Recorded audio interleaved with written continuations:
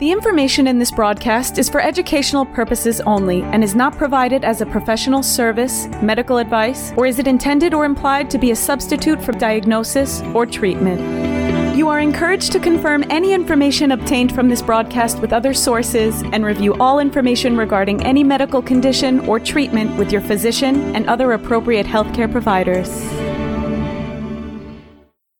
Hi, I'm Pete Levine.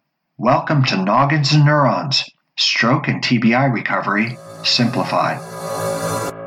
I'm a clinical instructor and clinical researcher. I've co-authored dozens of scientific journal articles about brain injury recovery, and I'm also the author of the book Stronger After Stroke. I'm Deborah Battistella, occupational therapist, creator of the OT's Guide to Mirror Therapy, and an OT educator. I have a lot of experience working with survivors. Most of my clinical practice has been in a certified stroke center. Pete and I are especially interested in talking about what rehab, neuroscience, and clinical research all have to say about the brain and recovery. But don't worry, our job is to make this stuff simple.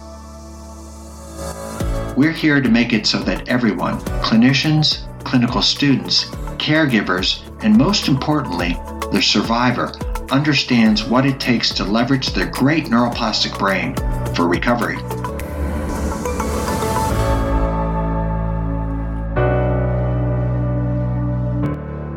Life now with half a brain is, for me, is no different than anybody else. I've been married 4 years. I live on my own with my husband. I'm really glad my parents did what they did because I wouldn't be where I am now if I had had the surgery any later or had waited any longer. She went on and just did fantastic. And now, it's just like this gorgeous video. And if people aren't crying tomorrow when they see this, I'll put it in the show notes so you guys can watch it. But, she got married. Here she is doing ballet. It's not ballerina ballet, but she's doing it and she's just on it. Like, how cool is that? That is so cool. I am a very positive person. A lot of times I'll joke that they took out the mean side of my brain and they only left the happy side.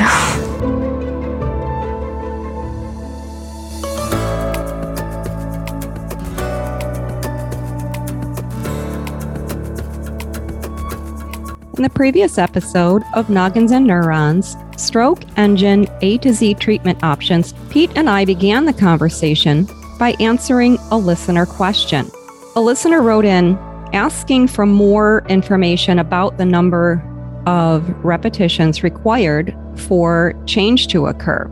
Pete did a little bit more research, and then we talked about what all of these numbers mean for real-life recovery. We also talked about having a growth mindset to optimize learning and recovery. We shared some hints about our upcoming conversation with Dr. Teasell and his assistant, Marcus, of the EBRSR. Then we got into stroke engine treatments. We started off with virtual reality for the upper extremity, and of course we brought in more information, including the Viewmaster and the Ramachandran rule. Then we talked about acupuncture and what it's effective for. And we learned that it's actually very good for dysphagia, improving cognitive function, and insomnia. Then we talked about virtual reality for the lower extremity and the importance of measuring real-time data, looking at gait rhythmicity. We also talked about the new step and the kinetron. What? So I got a funny story for you. Okay. So my college had a career development day, and they wanted people to do, an hour and a half on whatever they wanted to. And people were doing it on how to run a good Zoom meeting and how to grab a great PowerPoint and a lot of other interesting things. And of course, I pitched my crazy, how does the brain really learn and how can we engage students if we look at it from a neuroscience perspective? And they said, okay, we'll give you an hour and a half to do that. So I So I show up at the college today, and I go to the room that it's in this big convention center, and I go to the room I'm supposed to be in, and the door's locked. So I call the lady that runs the whole thing, and she says, well, I said, when will the door be unlocked? And she said, well, at 9:00, they'll be coming in. This is, by the way, at 1 in the afternoon or 12 in the afternoon. At 9:00, they'll be coming in and they'll set up everything so you have it ready. And I'm getting this weird vibe from her. And I realize I'm there a day early. Awesome. And then I said to her, I got a funny story. I'm out in front of the door waiting for somebody to unlock it like an idiot. So that was fun. But here's the favor I have to ask you. Okay. So what I would like to do, because I know we had an agenda tonight, but I would like to do my entire talk for tomorrow, but for an audience of one, and that way I get to practice it. That's a great idea. You like that idea? I do. But I do expect you, Deb, to interrupt a lot and ask a lot of questions so that I have a sense of whether it's getting through or not. And okay, so just right up front, I think I've mentioned this before. I tend to be a processor. Like I hang on to every word, and then tomorrow I have 1,000 questions. Huh. So I hope it doesn't go that way now. I'm sure it won't. I think it'll be okay. Okay. Are there any visuals that I get to see for this presentation? But we could do that. Just talk me through like how well, what do you have? A PowerPoint? Yeah, I do. Okay. Well, pull up your PowerPoint. I got it up. Okay. Hit the share screen, which you're the host, so you should be able to do that. All right. Do you see that? Yep. Driving cortical plasticity? Yep. Yes, we did it. Awesome. Look at that. 2 wins in less than 2 minutes. Well, that's what happens when you hang out with Deb. There's a lot of wins, easy wins. I like them easy. I don't know if that's good or not. It's good. You know what? I re-listened to one of the podcasts today. It was Doro and Lynette, I think the second one. Okay. And we promised to have them back on when they had collected data from their new computer brain interface thing. Yes. So we need to hop on that because I need to email them and see if they're going to be home next week so I can come visit. Are you seriously going to go there? I want to. And it's not too far of a drive or anything?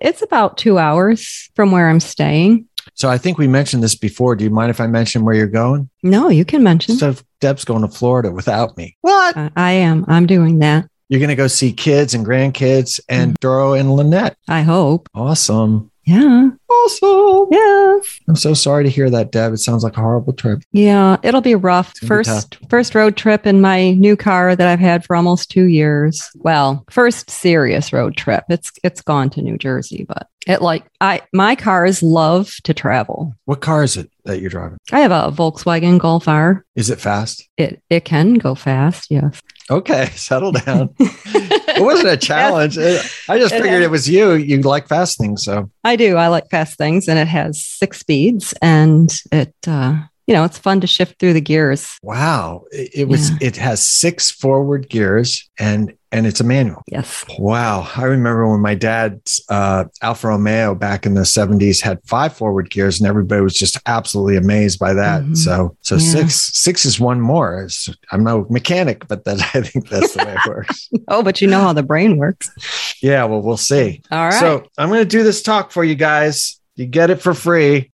This is called The Brain and How It Learns Simplified. And it's for teachers, right? I'm going to be in a classroom. 24 people are showing up. It essentially sold out. So it's going to be cheek to jowl in this place. And it's the last day they're doing it in person. The next day, they're doing the rest of the conference virtually because of the mask mandate and everything else and the Delta variant. So I snuck in right under, who knows, maybe it'll be a super spreader event. We'll see how it goes. I don't think so. I don't think it will. I think we'll be okay. Yeah, me too. So yeah, The Brain and How It Learns Simplified, Driving Cortical Plasticity. Okay, let's get to it.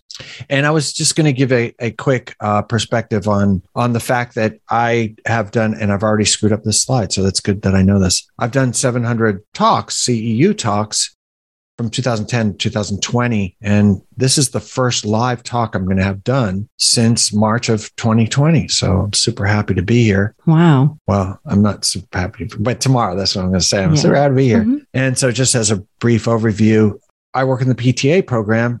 And I've been in clinical research for a long time. Started in 1999 at the Kessler Institute. This is going to be boring for you, Deb, because you know all this. And I went there till 2002. I was a research associate there. We were looking at brain injury recovery. And then a couple of us, Steve Page and I, moved off to University of Cincinnati and spent from 2002 to 2011 at University of Cincinnati. We had a lab in the Drake Center, which probably means nothing to you, but it's a big rehab hospital. So this talk is going to be in Dayton. They'll know about the Drake Center because it's the biggest rehab hospital around. And then in 2011, we peeled off and Steve brought the lab up to Ohio State. And I worked there till 2018, the whole time doing tons and tons of CU talks. As you can see, this is my book. I'm going to pitch it a little bit and tell them about how publishers suck and they want to take every last percentage point from you. And I'm in negotiations for the 4th edition. So this is Stronger After Stroke. And then I have a new podcast out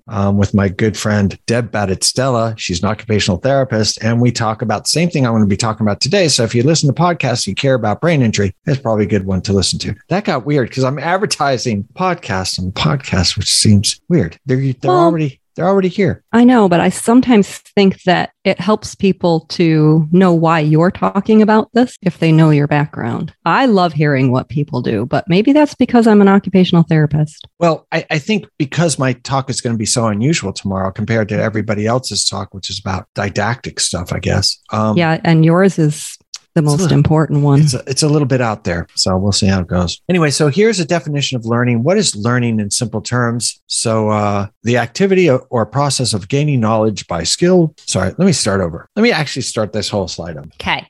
You guys are all educators, and I'm sure you know there's whole books written about learning and theses. Is that the plural of thesis? Theses? I think so. I think so too. I'm going to stick with it. And there's whole tomes. Is that a word, tome? It's a big thing, a whole cottage industry trying to explain to us what learning is. But here's a pretty simple explanation. In simple words, learning, the activity or process of gaining knowledge or skill by studying, practicing, being taught, or experiencing something. Great. Okay. What is the circulatory system in simple words? The system that contains the heart and the blood vessels and moves blood throughout the body. Now, what's the difference between those two definitions? Well, the one about learning doesn't talk about the main organ that helps you learn. The circulatory system, the first thing it talks about is the heart. So that's what I want to talk about today because I have a different definition, a sort of more neuroscience-y definition of learning. What is learning in simple words? Changing the structure and or function of neurons in the brain. It's a classic definition. So you're either changing the structure by adding new dendrites or adding new synaptic connections. Sometimes neurons will even travel a little ways to get to their best friends, or the axon gets longer so they can reach out. That's the structure. The function is, maybe the neurotransmitter soup changes a little bit, or the molecules change between the synaptic connections. There's a bunch of different ways to change function. So there's a lot of words for neuroplasticity. Sometimes in these later books, they'll talk about, this is learning. And then they'll sort of tiptoe into the word neuroplasticity. They'll talk a little bit about, synaptic connections or something like that. And then they immediately retreat. But in later ones, I've noticed in these longer articles about learning, they will go into the neuroscience just a little bit. And then again, they retreat back to where they feel safe. But some of the words for learning that neuroscientists use are neuroplasticity. Sometimes they'll split the word neural plasticity, cortical rewiring, cortical plasticity, cortical reorganization, brain rewiring. There's a bunch of them, but they all come down to learning. That's fancy. That's fancy, right? Mm-hmm. Yeah. So, okay. Now, what I want to talk about is motor learning. Oh. Yeah, motor learning. And people go, well, why would you talk about motor learning? We're in a college. But the thing is, motor learning is the original template for all learning. If you take something like writing, it's moving letters around in your head to make words that you then move around in your head to make sentences that you move around to make paragraphs and so on. And from an evolutionary standpoint, we grew up as hunter-gatherers and we were in an ever-changing outdoor environment, moving. And so the template for movement was then sequestered by different things like language.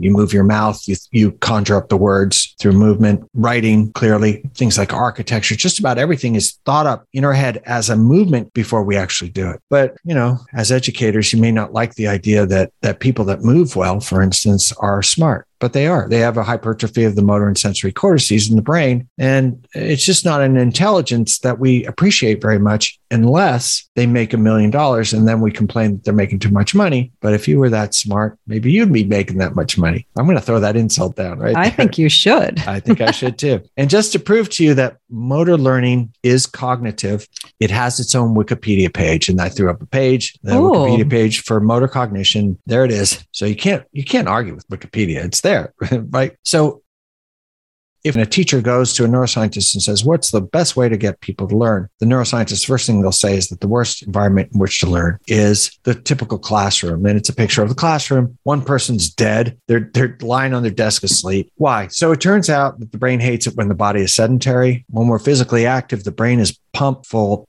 of something that supports learning. Yes, a question in the class. What? I know what that is. Oh, what is that? It's BDNF. That's right. It's brain-derived neurotropic factor. Hopefully this doesn't happen tomorrow. We got a ringer in the class.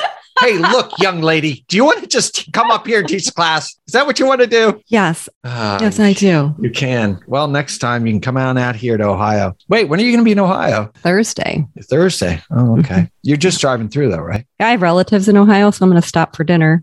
I might sleep overnight. And they have a Tim Hortons in this little tiny rural town. And there's a Tim Hortons. So anyways, back to your lesson. No, that's great. What are they? Are they aunts or uncles or cousins? Yeah, all of that. All of that. Wow. Yeah, I have two aunts who are still living. They're in their 90s. Really? And how are they doing? One does very well. The other one is, she's okay. She lives in assisted living. Yeah. Yeah. That could be okay. Yeah, she's happy. So yeah, she's doing well. Good. Yeah. Well, good for you. You're a good niece. You're a good niece. Yeah, I try to be. Okay, good. I love them, and I love that town. So what's the name of the town? Marietta, Ohio. I've heard of Marietta. Isn't there a college there? Marietta College. They're known for their baseball. I think my son looked at that college. Yeah, it's a great school from what I hear. I didn't go there. Yeah, who cares? I got a Tim Hortons. Well, exactly. Exactly. Hello. So yeah, brain-derived neurotropic factor. That's right. We have a ringer in here. So I'm going to actually explain it this way. So there's this thing that's pumped into the brain when you're moving, and it's brain-derived, which is a fancy way of saying it's secreted by the brain into the brain. And it's a neurotropic factor. So neuro is neurons. And tropic means bigger, like tropic, like muscle hypertrophy. So it's a brain-derived neurotropic factor. So how do you get your hands on this stuff? Well, one way is to be born. It comes out right after birth. Why? Because the infant's brain is trying to radically rewire very quickly. The whole visual cortex has to wire because they've been in total darkness. And, they come out of the womb and they look down at their arms and they go, oh, I got these two things. Look, they move around. I have control over them. And they say, that's fun. And then they look at their legs and they go, well, they move around too, but they don't do anything. I don't like those. And then they look at the different people that come into their lives and they say, who are you? And what's that smell? And how's that taste? And so infants are really good at faces very, very early on because they want to know who's feeding them. But, you guys weren't born yesterday, so you don't have BDNF in your brain because you weren't just born. So how else can you get it? It comes out right after brain injury. And it turns out right after brain injury, first 3 months or so, you get so much BDNF in your brain that neuroscientists say that the brain of people that have had a brain injury is in an infantile state because like an infant, it's chock-a-block full of brain-derived neurotropic factor. So that's good. And it accelerates recovery. Now, one of the things that people with brain injury often talk about is their brain injury day as their rebirth day. And that's why. Because they really have been reborn with brain-derived neurotropic factor. But you guys hopefully haven't had a brain injury lately. So how else can you get it? With exercise. How much exercise? 3 minutes of relatively intensive cardio training. So for the therapists out there, it's about a 13 on the Borg scale. But, it's different for everybody because for somebody who's 80 years old, it's going to be different than if they're 25 years old. And most of you people here at the college, you're going to be, training more 25-year-olds than you are 80-year-olds. So, I work in the PTA program and the students are moving constantly. So that's not really a problem. But if you want your students to concentrate a little bit more, I'm hyperactive. I was diagnosed hyperactive as a kid. Back when they called it hyperactivity. Now they call it attention deficit disorder because, they weren't selling enough drugs with just hyperactivity sounds cool, but deficit disorder sounds like you need more drugs. And so that's why they did that. I'm convinced. But I was not wrong to be running around as a kid in the classroom because it turns out that's the way the brain operates. So happy to be vindicated. Thanks, neuroscience. Any questions? Hey, smart lady in the back. Do you have anything? Well, you know what I have to say, teacher? Yes, ma'am. I started listening to this audiobook called Spark. Oh, Rady, John Rady. Yes. He gets a card. Okay. Well, he talks. Okay. So it's, I'm not going to lie. It's been a few months since I was listening to it, but there is a school. What's the state? What state are they in? Do you know? The school because I don't remember. He works for? He doesn't work there, but it's a school where they had poor performance. The students had poor performance. Yeah. And was it a high school or a grammar school or both? I think school system. it was some school system. Okay. But it wasn't a college. No, it wasn't a college, Okay. but this could be done. I mean, at the college level, but they started an hour of exercise before class and student test scores increased. So when I learned about the BDNF, I figured that's what it was. Yeah. I mean, John Rady is great. And he really gives those of us who are hyperactive a sort of way of looking at the world that makes more sense. I think we talked about during our sleep episode about how when schools open up 45 minutes to an hour later, scores go up because kids can sleep longer. Yep. So why is it so hard to have people get their heads around the fact that people should sleep and exercise? What was we came up with 3 legs of the stool. It was sleep, exercise, and diet. I mean, come on, let's not make it complicated. Well, it doesn't take long to build habits. And if these habits are started when we're young, then changing a habit is more difficult than starting just learning correctly from the beginning. And, I don't know why the people in charge, especially of education, are so against doing things differently. Yeah, they're behind the curve. They are. They think, I don't know, it seems like some people think that the general population doesn't know this, but people do know this, but we just seem to go along with it anyway. It's the collective wisdom of evolution. Yeah. Like we know that we should be moving because it doesn't feel right. And it turns out the more you sit, the more colorectal cancers, the more depression, the more anxiety, and the more diabetes. And they can relate this directly to times that we sit for commutes. So it's not hard to figure the stats out. The longer you commute, the more bad things happen. Did I tell you I went up to the school and nobody was there? I'm like knocking on the door. That's an hour away, and an hour back. And all I had to do was knock on the door. Oh boy. Well, I'm sure you weren't sitting too long. I mean, other than in the car. Right. Yeah. Okay. So BDNF, that's one big one. The other one is, and there's a picture in front of everybody, and the one young lady is on her desk in this big lecture hall, and she's got her head down on her backpack and she's snoozing. Well, sleep is essential for consolidating whatever they learn. When you exercise and your muscles hurt, it's called delayed onset muscle soreness. You get it for a couple of days. So that's muscles rebuilding. The sarcomeres, the contractile units in the muscles rebuild, and they're sore for a while. They're telling you to lay off while we build, and then you're supposed to work out during that period a little bit as well. Neurons are the same way. You stress them out, and they react to that stress by triggering protein synthesis, which then forms new dendrites that then forms new synaptic connections. But the connectivity part of it happens when you're sleeping. So what I'm going to tell them tomorrow, Deb, and this is a very funny line. I used to get lots of laughs from this line. It's a great line. Listen to this. So if you guys fall asleep today, I'll be absolutely thrilled. I'll assume that you're consolidating neurons in some new and different way. In fact, if I see you starting to go off, I'll just start to talk in a monotone and just have you go, shh. People fall asleep all the time in my CEU classes. It's just part of it, but I'm happy they're doing it. So sleep and exercise is important. So this is a brain, and on the screen is just this gorgeous brain. It's a fresh brain. I don't know. You were lady in the back. You were in a cadaver lab, weren't you? Yeah. Did you remember opening up the skull? So here's how I got to see the brain. I didn't see it in the lab where I went to OT school. I started to go to another school from the one I went to, and somebody decided that I needed to take physiology again. It really didn't make any sense to me. And it didn't make any sense to the instructor either because I was doing so well in the class. But because I showed up every day when I was supposed to, like a good girl, I got to go into this really cool lab that they have where they have all these brains. So I did not get to see a fresh brain, but I got to see many brains. Very different. So what I'm showing you on the screen here, it's a fresh brain. And in fact, it's sitting on ice. It's so fresh. And it was very different from the color of the brains that you saw.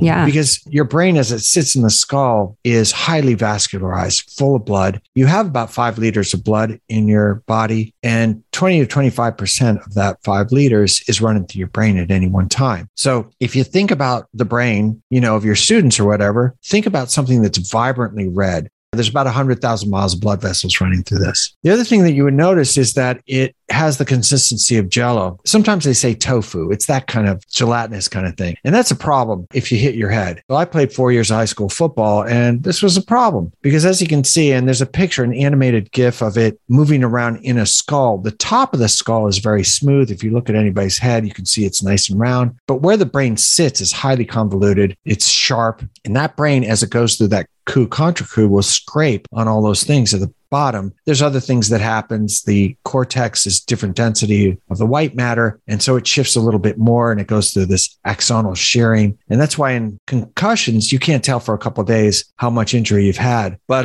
yeah, so here's the lesson here. Don't hit your head. That's what I would suggest. Don't let it happen. Drive safely. Leave plenty of room between you and the guy in front of you. I'm talking to you, six speed Gulf. You better take it easy when you're going through Ohio because they drive crazy like. Yeah, they do. And they like to pull you over too. Oh, yeah. I've heard. I'd have no idea. Yeah. In all the times, in all the travels and the 700 talks that I did would be in 700 different towns. And I would have rented a car, and often the rental cars have out-of-state licenses and they will pull you over more often with out-of-state licenses. And I wrote a book about travel and I looked this up and it was actually research from my alma mater, George Mason. What they found was that they pulled them over more out of town, not because they don't like people from out of town, but because they knew people from out of town wouldn't go back to contest the ticket. So it was free money. So be careful out there, Deb. I'm going to. Okay, good. Speed limit, 6 feet, left foot 6 feet. Okay, yeah. Sorry. I'm going to stop being mean. Okay, so this picture is of the homunculus. And homunculus is this great map developed by Wilder Penfield, a neurosurgeon, Canadian. And he was the first to map out the entire motor and sensory cortex. For those of you listening at home, it's a strip. If you use your index finger and your long finger and you throw it over the top of your head, right in the middle, it's about right there, about where your headphones would lie. Yeah, like a strip of normal size headphones. Perfect. And in fact, the headphones is better because it comes down to about the ear on both sides. Yep. Thanks for wearing headphones, lady in the back. You're welcome. Yep. You're my favorite student. Actually, you're my oldest student. So you're also my least favorite student. So this is great. Well, thanks. I'm sorry. I'm happy I can fill all these roles for you.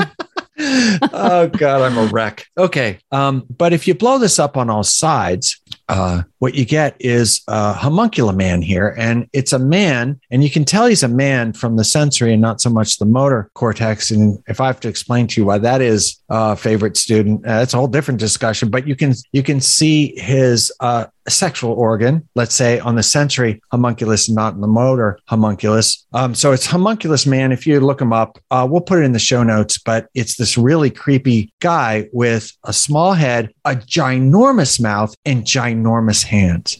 So this is why hands-on learning works. That's the hands. They're like antennas. They're huge. And if you can get something tactile in their hands, it really, really helps. One of the things I hope to say tomorrow that I don't forget, and maybe I'll put in a teaser slide so I remember. There was a great book out a few years ago. It was called Brain Rules. John Medina was the guy. And he said, if you're ever losing an audience, like if you're losing your students, there's 4 things that you can do to bring them right back. 4 things that humans will always pay attention to. 1. Sex. What's that? Sex. Okay, look, you're my favorite student, but try not to steal my punchline because I'm so proud of myself that I know one of those things. things. Well, you knew BDNF too. Oh. And you got all kinds of stories about travel. Settle down. But yeah, sex is one of them. You're right. Sex is one of them. Okay. So the first one is, can I eat it? Will it eat me? So the can I eat it? We're always willing to pay attention to food. Will it eat me? Risk, danger that something's going to attack you. Can I mate with it? Will it mate with me? Or as Deb would say, sex.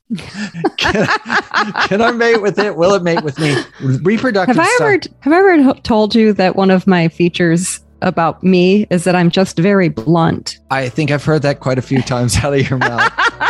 I'm blunt, damn it. Yeah. Sex. The kid in the back says sex. You know what's weird? My wife, who's a PT, is in the next room taking another Zoom class about something about tibial. About sex.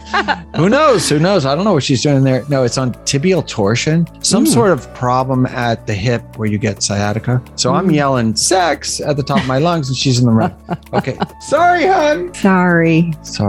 So yeah. Quiet. So can I eat it? Will it eat me? Can I mate with it? Will it mate with me? And then the last one is patterns. So we're always looking for patterns. And when I was traveling a lot, it sucked because you never knew what the pattern was, because every rental car was different. Every hotel was different. How to get there was different. The room was set up different. It was impossible. Different people in the room every day. And it drove me nuts after a while. There was no patterns there. So,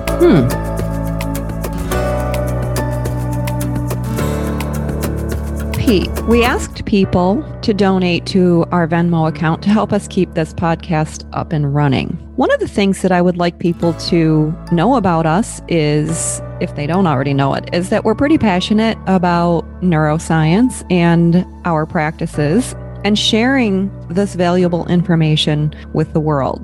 And personally, I hope people are enjoying it. I think they are, based on the number of downloads that we have, although I still don't understand what all of those numbers mean.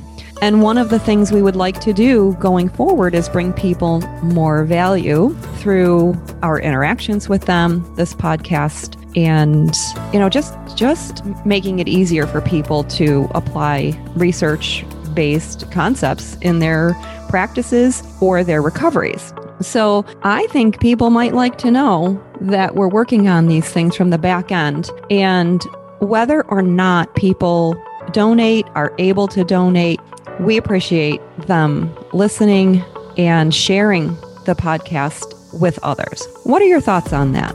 that's true. And we do have a Venmo account. Do you remember the address? I do. It's @Neurons. @Neurons. That's pretty simple. It is, and it's in our title. So if you want to help out, look, we do put a lot of work into this, and we want to keep it going. And, as Deb said, it's not the easiest thing in the world. Yes, we giggle a lot, and yes, we're having a ball doing it, but we could use your support. The other thing is that a certain percentage, 20%, is going to go to the Brain Injury Association of America. That's it. And they help folks who have had a brain injury, family caregivers, and they also help medical professionals who do research and treatment. It sounds like a nice organization, and I'm glad that you told me about it. Yep. We want to support all people that have had brain injury.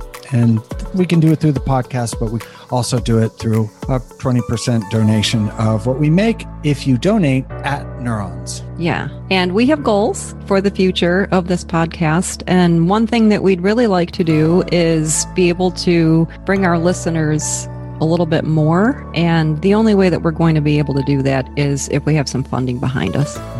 That's true. Yeah. Okay, great. Thanks, guys. Thanks.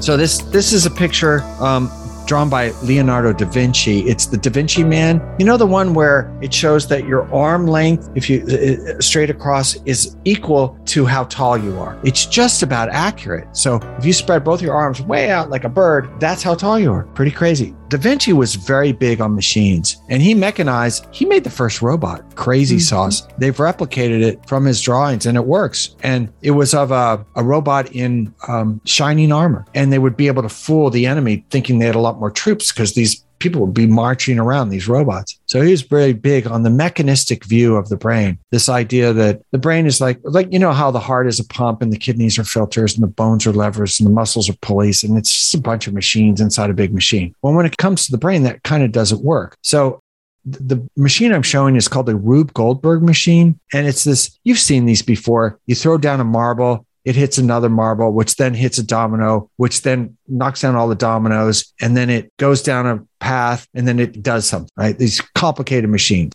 But the problem with the machine metaphor for the brain is that if any of those pieces breaks, the whole system goes down. So you have a car, Deb, let's say you go out one day and one piece of the tens of thousands of parts of that car is missing. You can't go anywhere. What piece? One of the two cables to the battery. Can't start the darn thing. Yeah. So the brain isn't like that. And, you know, I played 4 years of high school football. Let's put it this way. Anybody who's hit their head ever has lost some neurology. But after you're 30, 35 years old, you start to lose neurons. So that's not a great metaphor because, you know, a machine will break down if it doesn't have the part, but the brain will go on and control every one of the 86 trillion cells in your body. So a better metaphor is this. And what I'm showing is it's called a murmuration of starlings, these birds that do these amazing dances in the sky.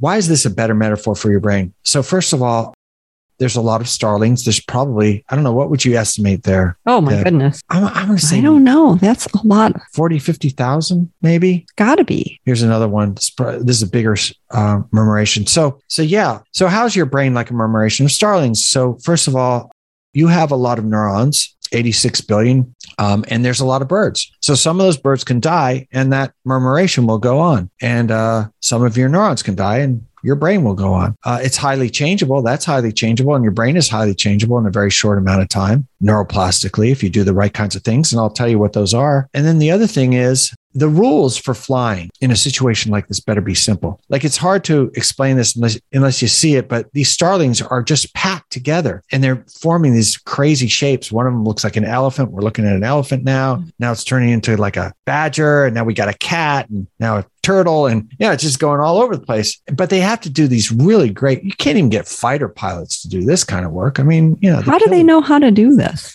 Well, this was a job I hoisted on my wife, Isla, and we were driving to a soccer tournament somewhere. Both my kids played soccer. My son just played his first collegiate game yesterday. How'd it go? He started, and Awesome. they got 45 kids on the team, and he started. He's not starting the position he wants, but I think he's undeniable as an athlete, so they've had to find something to do with him. Awesome. Yeah, it was awesome. But yeah, so we're driving to a soccer tournament and I said, hey, Isla, because I keep talking about these starlings in my talk, can you tell me why they don't hit each other? So she found these articles. It was these three like crazy aviary experts in Saskatchewan or someplace. And they were looking at why do birds not kill each other in these high trafficked areas? So what they did is they took this big wind tunnel and they perched. It was a tunnel, right? And they put fans on either end and they perched the birds from the same flock to fly towards each other by turning on the fans. They forced them to fly towards each other. And they noticed when they slowed it down, they never hit each other because they always went right. So to avoid each other, they went right, proving that we're correct and the Brits are full of it. You got to go right. You told a story in the Doro and Lynette podcast. You told a story about how there was a sign, one of those lit signs on the highway saying, there's somebody on the wrong side of the road and they might be about to hit you. Oh yeah. I'm going to Florida. I need to look out for that. That was in Florida? They do that in Florida, apparently.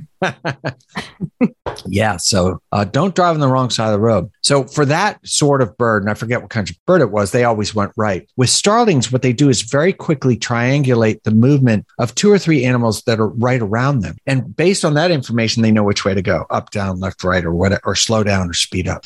So that means that, and this, I don't know, I would say probably about a distance of maybe a half a mile between birds in these murmurations, but they're all communicating through the other birds to each other.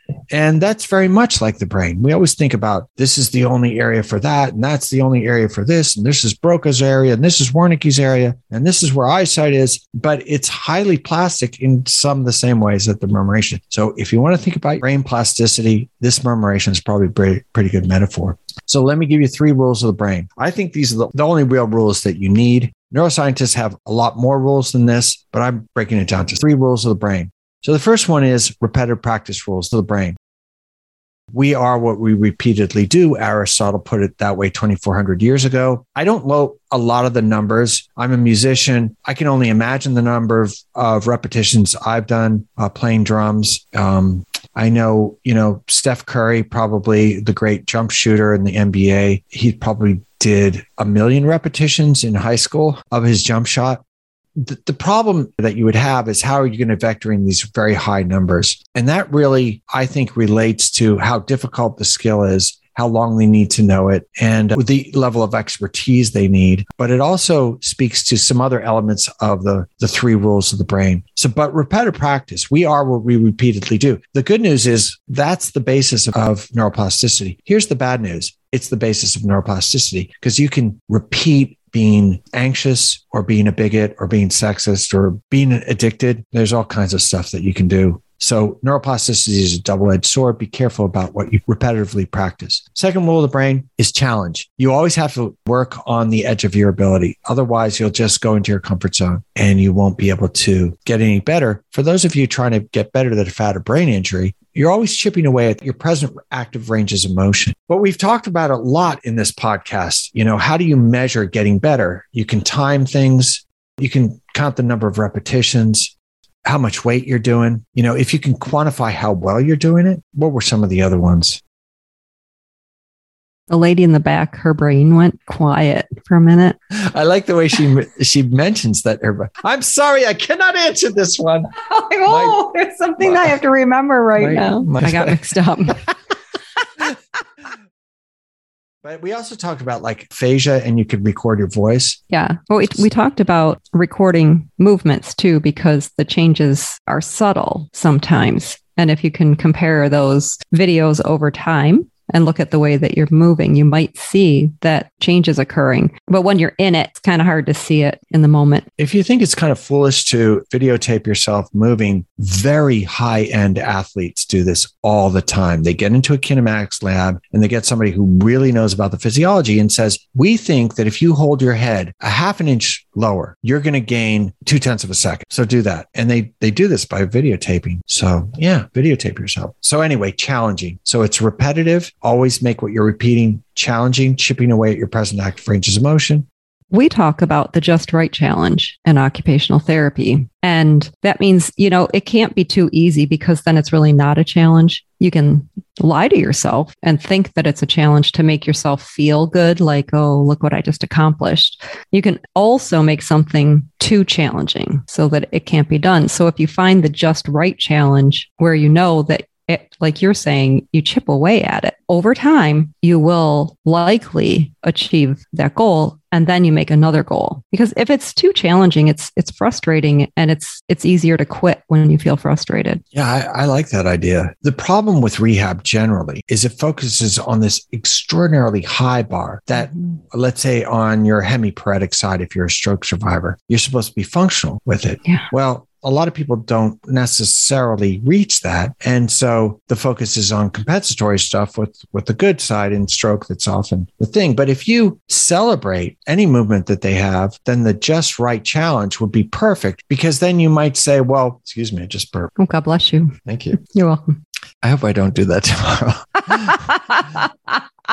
But if you focus on the just right challenge, then you could celebrate small incremental steps on the way to function. Mm-hmm. And you get that feeling of reward, of achievement. Like, oh, look what I just did. What you're talking about is those are the challenges that help us feel good. Like, I'm glad I pushed myself a little bit. I remember when I went to school for so many years, near the end of getting my master's degree, I thought, I am going to get a job and do nothing. That's all I'm going to do is get up, go to work, and go home. Well, that only lasted for a little while. And then I got bored. I got bored with my life and I had to find another challenge. And I sometimes wonder if people who give up, they don't feel a sense of satisfaction with life and with themselves because they don't put themselves into the position where they can push and achieve something just to prove to themselves that they can. Yeah. And you said you got bored. And sometimes I wonder sometimes if people are able to get bored the way they used to, because because, I think some of the best work I've done is when I've been really bored. One of the great things of being in clinical research is you're bored some of the time. There's just nothing going on. You're waiting for a grant or you're waiting for an appointment. The guy couldn't make it till 4. And so you're sitting there doing nothing. You're like, I'm bored. And then you start to write or do something. But I wonder if boredom is an essential part of creativity, because otherwise you're going to be on Instagram and you know how much fun that is. Actually, I don't, because I don't have it, but I don't have an Well, I think I do have an Instagram, but I never use it. I learned today from listening to the Doro and Lynette episode that you downloaded it because they had something on it. Oh, that's right. So I do have, I haven't even, I just don't. Yeah, that's why they say, when you're taking a shower, all of a sudden you get the answer to your question, or you get the idea that you've been looking for. The answer comes to you because you're not doing anything. You're in the shower. So I think it's important to build in downtime from stuff. We're not supposed to be doing something all the time. I do stuff in the shower. I would just like to point that out. I'm sure you do. Wait, where did that come from? I was busting you and you turned around. Now you're busting me. Wait, I shower in the shower. You're like, right. I'm not doing anything. What are you doing, Stan? Well, it's so rote. Like you don't have to, most people don't think, okay, I'm going to reach for the shampoo now. Okay, let me put some shampoo on my hand. Now my hair's wet. You know what I mean? It's like, it's very rare. Every once in a while I say, don't lose your balance. Yeah, that too. It's a slippery floor in here. So my daughter in New Jersey, the only daughter I have, she lives in New Jersey. They have this beautiful house, very big house, beautiful house. They have a slippery bathtub. And I've talked to her about this all the time. Why don't you get a bath mat in there so I can take a shower without worrying about hurting myself? Yeah, you don't have any? Here's what she said. She said, look, Mom, you're in there. You're not thinking about anything. I want you to think about your balance. It's like a balance challenge. Her father-in-law fell in the shower. What? And I said, is this really what you want when people come and stay with you? You want to have to go in there when they're naked? Help them get up. Yeah. Oh my God, there's blood everywhere on my nice tile. Right. But you mean he fell in her shower? He did. And so this is her husband's father. Did he hurt himself? I guess not. I mean, he eventually was able to get up. But I don't know who helped. I'm pretty sure my daughter didn't help him, but wow, yeah. That's crazy. Yeah, it is crazy. We have the sandpaper sort of strips that you stick, and they work great. Yeah, it's amazing. It doesn't take much to make it safe. Yeah, I mean, we actually had bars put up. We want to make sure nobody gets hurt. Yeah. Yeah. Absolutely. So back to the brain, or did you want to talk about something else? No, I think there's 3 things. Repetitive. We had repetitive so far. Challenging. Right. And the last one is salience. And I know you know what that means, but the word means meaningful. If it's not important to you, it's not important to your brain. Focus on stuff that's meaningful. It's going to be a heck of a lot harder if they're not interested in it. That drives cortical control. If it's meaningful, if it's not important to you, it's not important to your brain. That's the rule. That's actually Michael Mercenich that I've talked about several times, the guy who developed the cochlear implant. He's done a lot of neuroplasticity work. If it's not important to you, it's not important to your brain. But if it is important to you, man, your brain will work as hard as it can to turn it into the machine that will help you do that thing. Okay, so I got a quick study. I think this talk might be a little long, so I'm going to have to talk faster. I kind of interrupted you a little bit. That's true. That's true. So this is a picture of Alvaro Pasqualiani. He's a great neuroscientist. He works at it actually says Harvard Medical School, and he's an MD, PhD. But I always do the same joke with this slide where I go, he's an MD and a PhD, because what else would you do after you get your MD? You go, I want a PhD now. Right? He works at a school. And it says Harvard, but I'm going to say it's called a Havard. I don't know. It's a small liberal arts college. It's around here somewhere. I don't know. Anyway, that joke is really funny in rural Mississippi. And I've done that joke and they just fell out laughing. It's talking about Harvard. Anyway, so let's get into this. So how much of your brain can you change in 100 hours? That's what he wanted to try to answer. So what he did is he got somebody an fMRI, and an fMRI will measure neuroplastic change. And there's a picture up here of somebody's fingertip, their index fingertip being brushed with a loofah. Very sophisticated. I thought it was a spatula. it's a loofah just because that's a little bit rougher. Okay. And so when they put them in the fMRI machine and brush their index finger with the loofah, what lights up is, and anybody who's listening to this podcast knows, the right side of the brain controls the left side of the body and vice versa. And the sensation is also vice versa. So if you brush the right side fingertips, the left side of the brain lights up. Then they blindfold her. And in this experiment, the blindfold is like serious business. It's not pin the tail on the donkey. It's not a bandana or something. The eyelids are adhesive bandaged shut. And then there's eye caps that go over that. And then the whole head is bound and it shows this mummified head. Basically, I did this on my daughter as an experiment when she was about maybe 9 or 10. And man, she was pretty pissed off by the end of it. I was like, this is a little bit longer. They put film in part of it, photographic film. And then they take that film, the person's left in darkness. They take the film out and they see if it's been exposed at all. If any light shows up, they rewrap them. Anyway, they do this for 100 hours. So they have her blindfolded for 100 hours, including the period of time when she's sleeping. And when she's awake, they teach her Braille. And Braille is done through that same fingertip that they put the loofah on. So at the end of the 100 hours, they do the experiment again, and they brush the pad of the index finger on the right dominant side. And what lights up is not those few little pixels that was representing that one fingertip, but the next picture is the entire occipital lobe is lighting up. So that's where vision is processed. So now she's seeing essentially through her fingertip. There's an old saying about this. We don't see with our eyes, we see with our brain. You can see with anything. You can use a fingertip. There's these experiments where they have people that are blind and they put these huge arrays like on their back where there's a lot of open area. They hook it up to a camera and that puts these little pressure points through their back in a certain pattern that looks like what the camera is seeing. And they can see people walking by and things like that. But all of that's going to be forever processed in the visual cortex. That's one part of it. Huge neuroplastic change. Your primary sense completely rewired in 100 hours. This is the second part. They take off the blindfold. They send her home. They have her back 24 hours later. Now her eyes are being used as her eyes and her fingertips as her fingertips. They do the experiment again. It's right back to where it started. So complete wiring and rewiring all in 124 hours. That's how plastic you are. So this neuroplasticity thing can happen quite quickly. So this is somebody who had a hemispherectomy. It's where they take out an entire hemisphere of the brain. Half your brain's gone. It's a treatment for epilepsy. Beautiful young lady had a hemispherectomy when she was a child. And I'll just show you just a little bit of the video of the seizures that she was having. They came every 5 seconds or so. And every time they have a seizure, if you have epilepsy, it tears through some neurons. So you're having brain damage every time you do it. I only remember my very first seizure. I was at my daycare playing, and the next thing I knew, I was in an ambulance. It was to the point where I was having seizures every 3 minutes, and that wasn't cool. I have half a brain. When people meet me, they have no idea.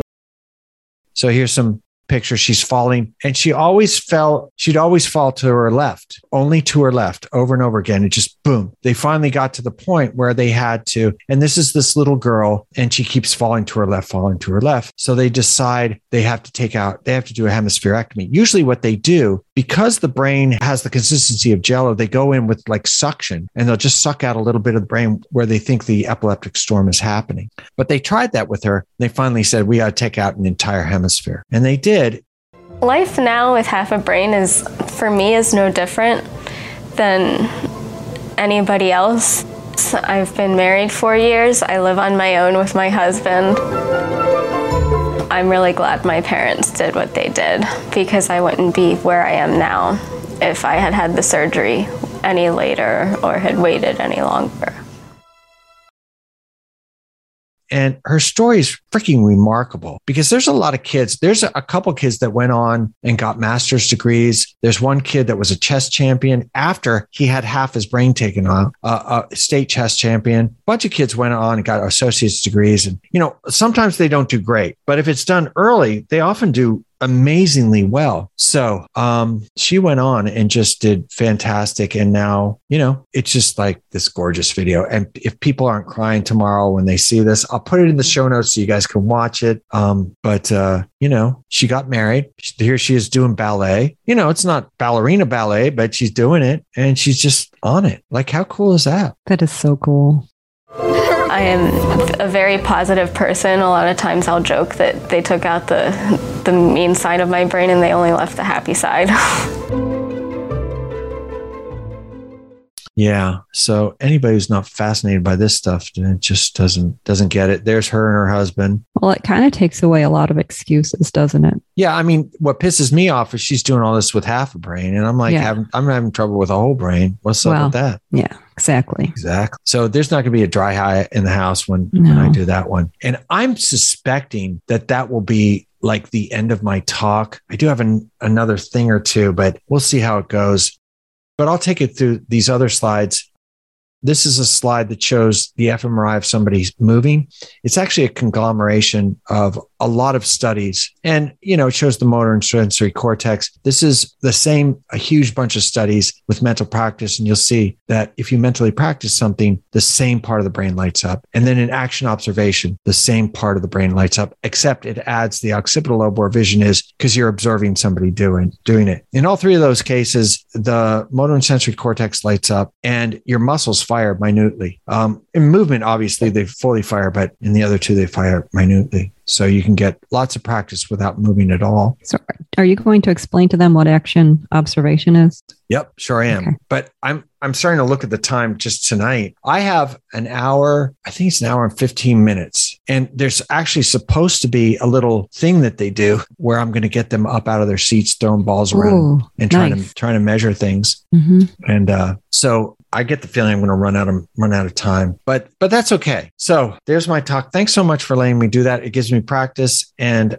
so let's rewind. I've practiced how to get into the building, how to knock on the door, how to call the lady when I'm in a panic, how to drive home from the school. Yeah, I need to practice that. And then you gave me the chance to practice old talk. So tomorrow's going to be a breeze. That's going to be perfect. Yeah. Wow. Great. Yeah, that's awesome that you're doing that. That's why I think that any class that we can teach where students actually have to do something besides just sit and listen is so much better. Okay. Well, I'm going to have to hurry my talk up so they have the last 15 minutes to go throw balls around. Yeah. Yeah. I'm going to see if they're going to throw balls with each other. Are they going to learn anything while they're doing that or just? No, I don't care about learning. No. Yeah. So the idea is to come up with a game with the balls and then measure it pre and post after you've done some repetitive practice. But one of them is handwriting. Mm-hmm. So I would have them handwrite with the wrong hand. Okay. That kind of deal. And so we'll see how this goes. And then they would measure pre-post. Just a super simple way of maybe the way a professor might do this with a short assignment. Mm-hmm. Can we show in the very short term that they've gotten better at whatever it is? But I get the feeling after talking about a lot of this stuff that learning in rehab for OTs and PTs is easier because we're so tactile and we're so up and around. And often it's quite a bit of physical work. Mm-hmm. It is. Something that when you were talking about the neurotransmitters, our emotions are linked and the chemicals that are released with emotions are important too. And I think that, if they can understand that all of that's what helps form the memories of whatever it is that they're learning in the class. And emotions. I think, because emotions seal it in for us. And I remember the classes where there was a lot of laughter. I loved going to those classes. We had fun. Yeah. Now they're starting to say that if you look at a class like in a grammar school and everybody's sitting quietly at their desk, that's a bad teacher. Yeah. Things got to get messy. They do have to get messy. Yeah. Emotions are the things that tell us what's important. That's why they're there. Yeah. So be careful about what you get emotional about. Are you getting emotional about stuff on Facebook? Somebody's arguing some stupid point. That's probably not worth it. No, because put that away. It's not important. But if you hold you have a grandson, right? Well, I have a grandson and two granddaughters, and then that's with the family that lives in Florida. And then I have another grandson and another granddaughter. They'll be there too in the Florida You know, I've done this in some of my talks where my daughter calls me in the middle of talk. So I'm gonna do it now. Hey, Emma, what's up? Me again. Not really. What are you doing? Did you order more books? No, just a whole lot of nothing. A whole lot of nothing. So you just want to chat? Well, I am in the middle of a podcast, but you know how you used to call me in the middle of classes? Yeah. Well, now you're on a podcast. So how about that? Oh, I am on your podcast? Yeah. Well, you're gonna be. No. Yes. Tell us about what it's like to be in school, because it's not Friday. It's not Friday. She knows we record on Fridays.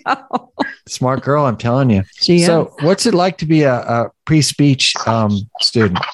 It's fine. It's fine, apparently. It's fine. Yes. Okay.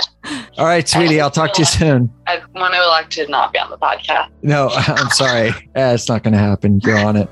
All right. Talk to you soon. Bye.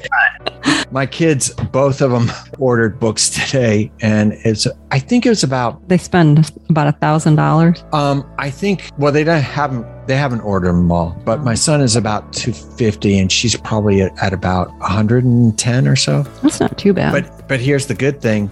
Grandma's got a $529. Oh, nice. So we got the BlackRock thing going, and it's the first time we've used it, so we're going to be able to pay for a lot with that. That's good. Thanks, Grandma. Yeah, grandmas are good for something. Grandmas are good. You better. Do you got your $529 for your grandkids? I got nothing.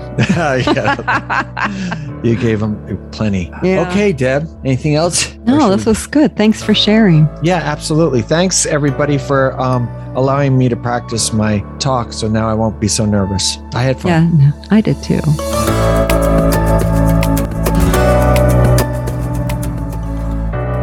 Thank you so much for listening to this episode. We appreciate your support and would love to hear from you. Ask us questions and share your thoughts by email at nogginsandneurons@gmail.com. That's noggins, the word and spelled out, neurons@gmail.com. If you like what you heard, please share this podcast with others you think will benefit. Also, be sure to subscribe and leave us a review. We'll catch you next time on Noggins and Neurons, Stroke and TBI Recovery Simplified.